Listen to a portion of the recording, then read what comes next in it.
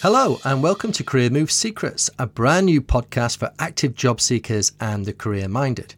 In each episode, I'll interview a special guest from my global network. Guests will include seasoned recruiters, experienced hiring managers from companies big and small, and successful individuals who have developed great careers through making great career moves.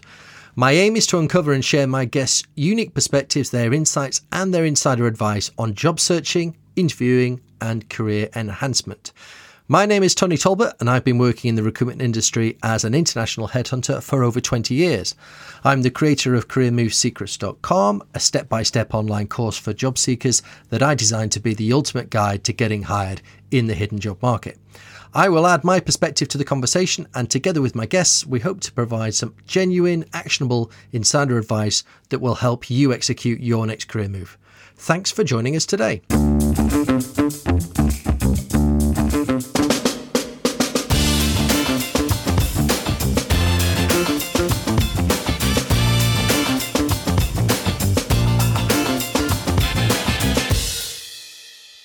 Welcome to episode 13 of Career Move Secrets. And today's guest is Matt Bennion. Matt has had a near 30-year career in the construction industry and in professional services. And today he is the chairman of Reds 10. Matt, how are you? Yeah, very good. Thanks, Tony. Yeah, very good. How's life in lockdown for you? Well, it's that curious mix, isn't it? We've been through the crisis phase and everyone wondering what the hell is going to go on and what the future is going to look like. It's got to a very busy phase. I think Zoom calls are back to back, and the novelty of that is wearing off. But yeah, we're also in that sort of situation where just you can only enjoy the small things, and things I'm enjoying are just being with the family. That we have a little walk at the end of the day to take our exercise, and to see families walking around and connecting and talking about things that perhaps life as we knew it wouldn't have allowed them to do. I think it's been a very special part of this, and it's a very small thing, but it's one of the things that I think we can all enjoy. Yes, there are some upsides, aren't there? Yeah. So, and maybe we can continue some of those family connections moving forward. Let's hope so. Matt, I obviously know a fair bit about you. We sort of interact a little bit over the years, but of course, listeners will not know your background. Could you give us the sort of the career history? Yeah, sure. I left school and chose to do a part-time degree. But came into the construction industry as a trainee surveyor. Very much, back then, I had really been inspired by my father, who was a surveyor as well. And my childhood was spent on building sites, either living on them or visiting them with my father, and just thinking, wow, this is just an amazing thing that people can create these fascinating buildings. And that led me to construction. I worked with a contractor and then on to what they called a professional quantity surveyor, and eventually joined EC Harris, where I was asked to put together a consultancy business that was really going to reshape the way that EC Harris did its work, and the sort of work that it did for clients. Over time, I was asked to join the board and work to implement a new service and people agenda, and work my way through to being the COO for EC Harris's global business. And was part of the business when we decided to sell to Arcadis, and that took me into a very significant listed engineering business, and was asked to go over to Asia to integrate the various businesses that Arcadis had bought, and finished up as the CEO for the Asia region, before coming back to the UK and teaming up with Paul Ruddock, my partner at Reds 10. What is Reds 10 then? What does it do, and what's your role there? Are you the executive chairman or the non-executive chairman?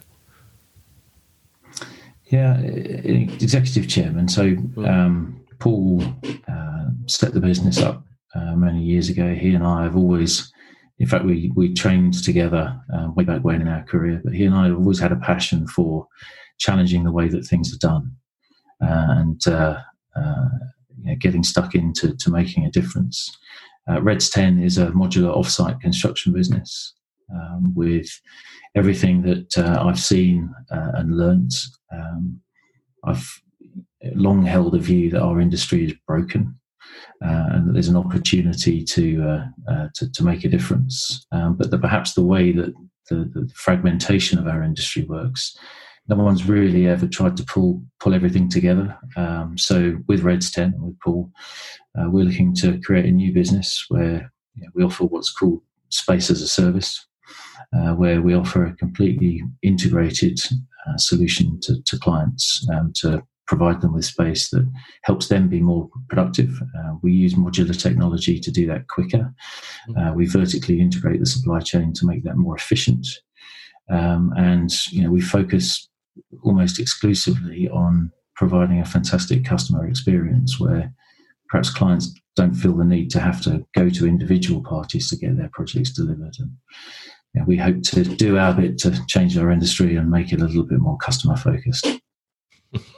Well, yeah, and much needed, I'm sure. So that's the sort of venture you're in at the moment. Is that something that is a growing concern even in these sort of difficult times?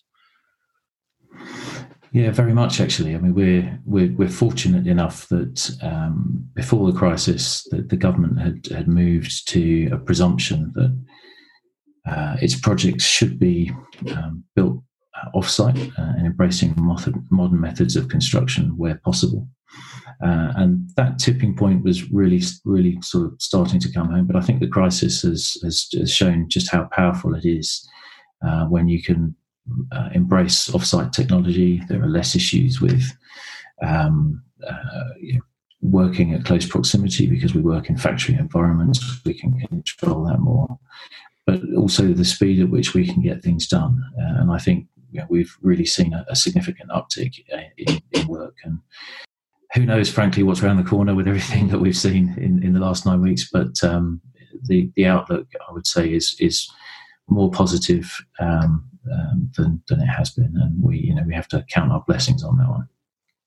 Yeah, it's interesting because there's definitely sort of differences sector to sector in terms of what the economy is doing, but there's differences company to company that I'm noticing where one business model of a particular business is winning out over another. So you see that there is perhaps an opportunity for growth for you guys. What do you see in the wider construction piece? Is there here in the UK and in other parts of the world, do you see this period of lockdown creating a gap in the sort of development of projects? I think there's no question, a bit like 2008, that there will be a shock, and there are other smarter people who'll be able to tell us how long that shock might last for. But all the mood music seems to be that the government wants to continue to invest in infrastructure and in social infrastructure, and that their mechanism for coming out of this will be to put money in that space. And then I think, if I do look back to 2008, it is the smaller, more agile, more adaptive businesses that are able to get there. And I think any business that stays close to customer and to evolving needs will win through. And I think that's where the action is now, is the race to stay close to evolving needs and stay relevant to whatever unfolds. And you've obviously operated as a very senior hiring manager for a very long time now.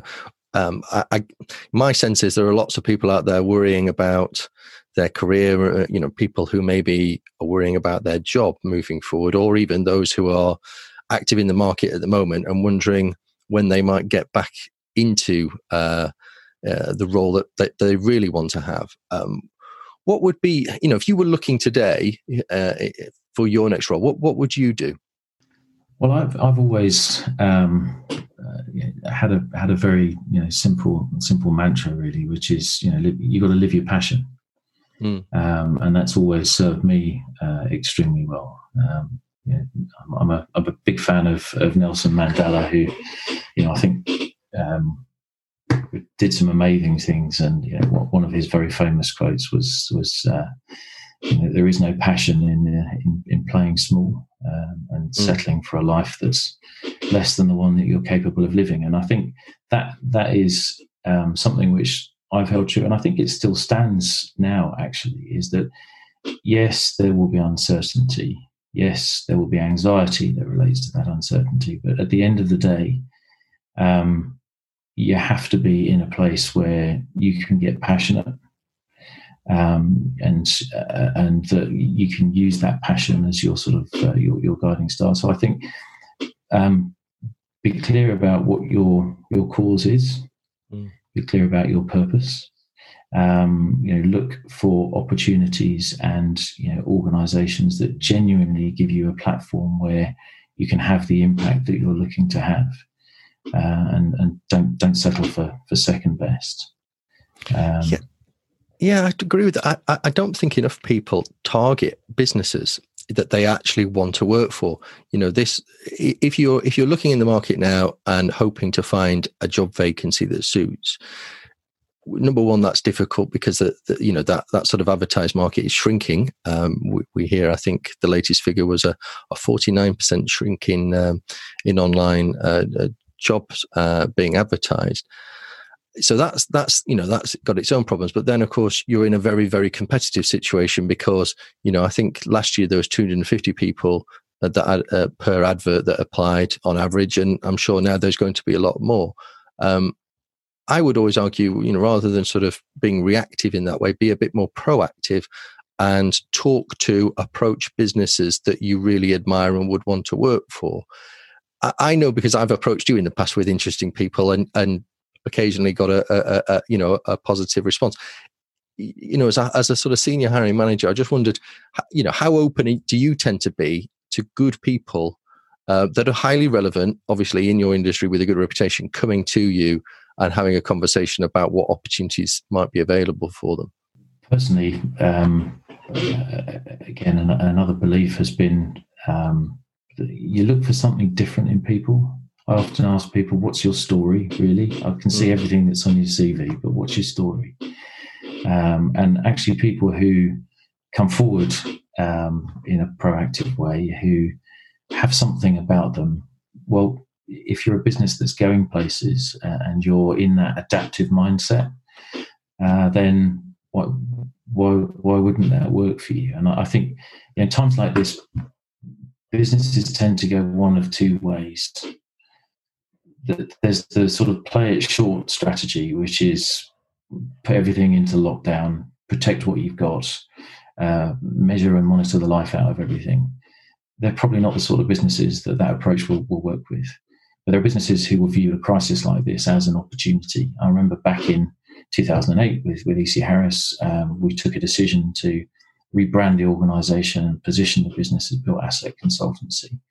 And we saw that as the real accelerator for what we were looking to do. And we went on a very significant hiring spree because we felt that the capabilities that the new world would ask for were very different to the capabilities that we had at the time. Actually, with Reds 10, we've just done something very similar. We're taking the business through repositioning. We're continuing to hire. And it's businesses like those that are perhaps in that more adaptive space, who are seeing a bigger picture out there and recognizing that the way things have been done is not the way that things need to be done in the future. And so, to your point about targeting businesses, I think it really comes down to individuals to get a true sense of what a business is really about, not what it says it's about, and to connect into those businesses that perhaps are seeing the opportunity and go and sell them your story. Yeah, I absolutely agree with that. I think if you've got the knowledge, you can actually speak to people in the industry, find out what individual companies are doing and how they're reacting to an economic downturn. You can find the gems, the ones that are going to win, and you definitely want to get in front of the winning companies and articulate what value you might bring. I'm always keen to people to talk about their career narrative in a compelling way, as you described, but also their personal value proposition. What do they actually bring to the table, and how they can underline, through the achievements they've had in their prior career, the sorts of things that they could bring to the table with a new employer. So that's really important, and I do think companies are open to that, and I think it's a more effective strategy, frankly, than applying to jobs online. I don't know if you feel the same way. Yeah, I do. I think in that situation, it is incumbent on the individual to properly understand the impact that they bring. And I don't just mean that from a skills or experience basis. I mean a true understanding of their personality, a true understanding of the impact that they're able to have. And actually to use that to say, well, actually, can I see how that can be applied inside this particular organisation I'm looking for? Is this an organisation that values people for the impact and the influence that they bring? And I think people, even in a distressed market like this, can afford to be more choosy, actually, about making sure that they properly understand what it is that an organisation is looking for from them, and that they test the authenticity of both the platform that's being offered and the culture that they're moving into. And there is a big difference, as we know, between the stated values of an organisation and the true culture. And I think the hires and the relationships between organisations and people that join them are always stronger when there is that true understanding of really what the culture is all about, and not just what it says over the door and the obligatory list of 4 values that are stuck up on the wall somewhere. Yeah, I absolutely agree with that as well. You've got to have, as a candidate, I think you've got to have, as well as the ability to answer the interviewer's questions intelligently, you need to have done your research before you get there, clearly, but you also need to have really, really, really good questions to ask, particularly around things that the more complex things like culture, and asking, the guy or girl that's interviewing you, why they joined and what their experience is in an intelligent way, probably gets you more to the heart of how the company really works than, like I say, looking at the website about the, integrity, honesty, whatever else platitudes are on there. There is always a different story if you can either ask the right questions to get at that story. Really, the point you make is so true. I think I always have felt more confident about candidates when I've been hiring people, when they've really come at you and said, all right, so this is what you say. Perhaps can you give me examples where you've actually made business decisions within that context? And then that people are actually trying to get behind, is this just a slogan, a set of words that you throw out there, or is this actually a belief that sits within inside the organisation? As we know, beliefs are really what drive culture inside the organisation. And indeed, you've got to understand the person that's hiring you, the hiring manager. That you're going to be working for someone. That's the case with most people that get hired, unless you're the chairman, Matt, and then you're a Lauren to me. You turn to yourself, I'm sure. Everybody's working for somebody. Loose cannon, I think. Loose cannon. Yeah. You've got to have that relationship with that individual. You've got to actually. I always think that the interview is a bit of a stress test of how that relationship is going to work, and you've got to. You can't be subservient. You've got to stand up as an equal, but you've also got to realize that person is looking for you to have their back and to give them value, to make them look better. And how can you demonstrate that in those questions and in that conversation is key. Yeah, it is. And I think you see people who perhaps come into that environment and. They've probably been to presentation skills classes, and they look to mirror what you're doing, and they've looked to pick up on your language, and you can spot that stuff a mile off. So I think making sure that you're true to who you are, is absolutely critical. And don't be afraid to.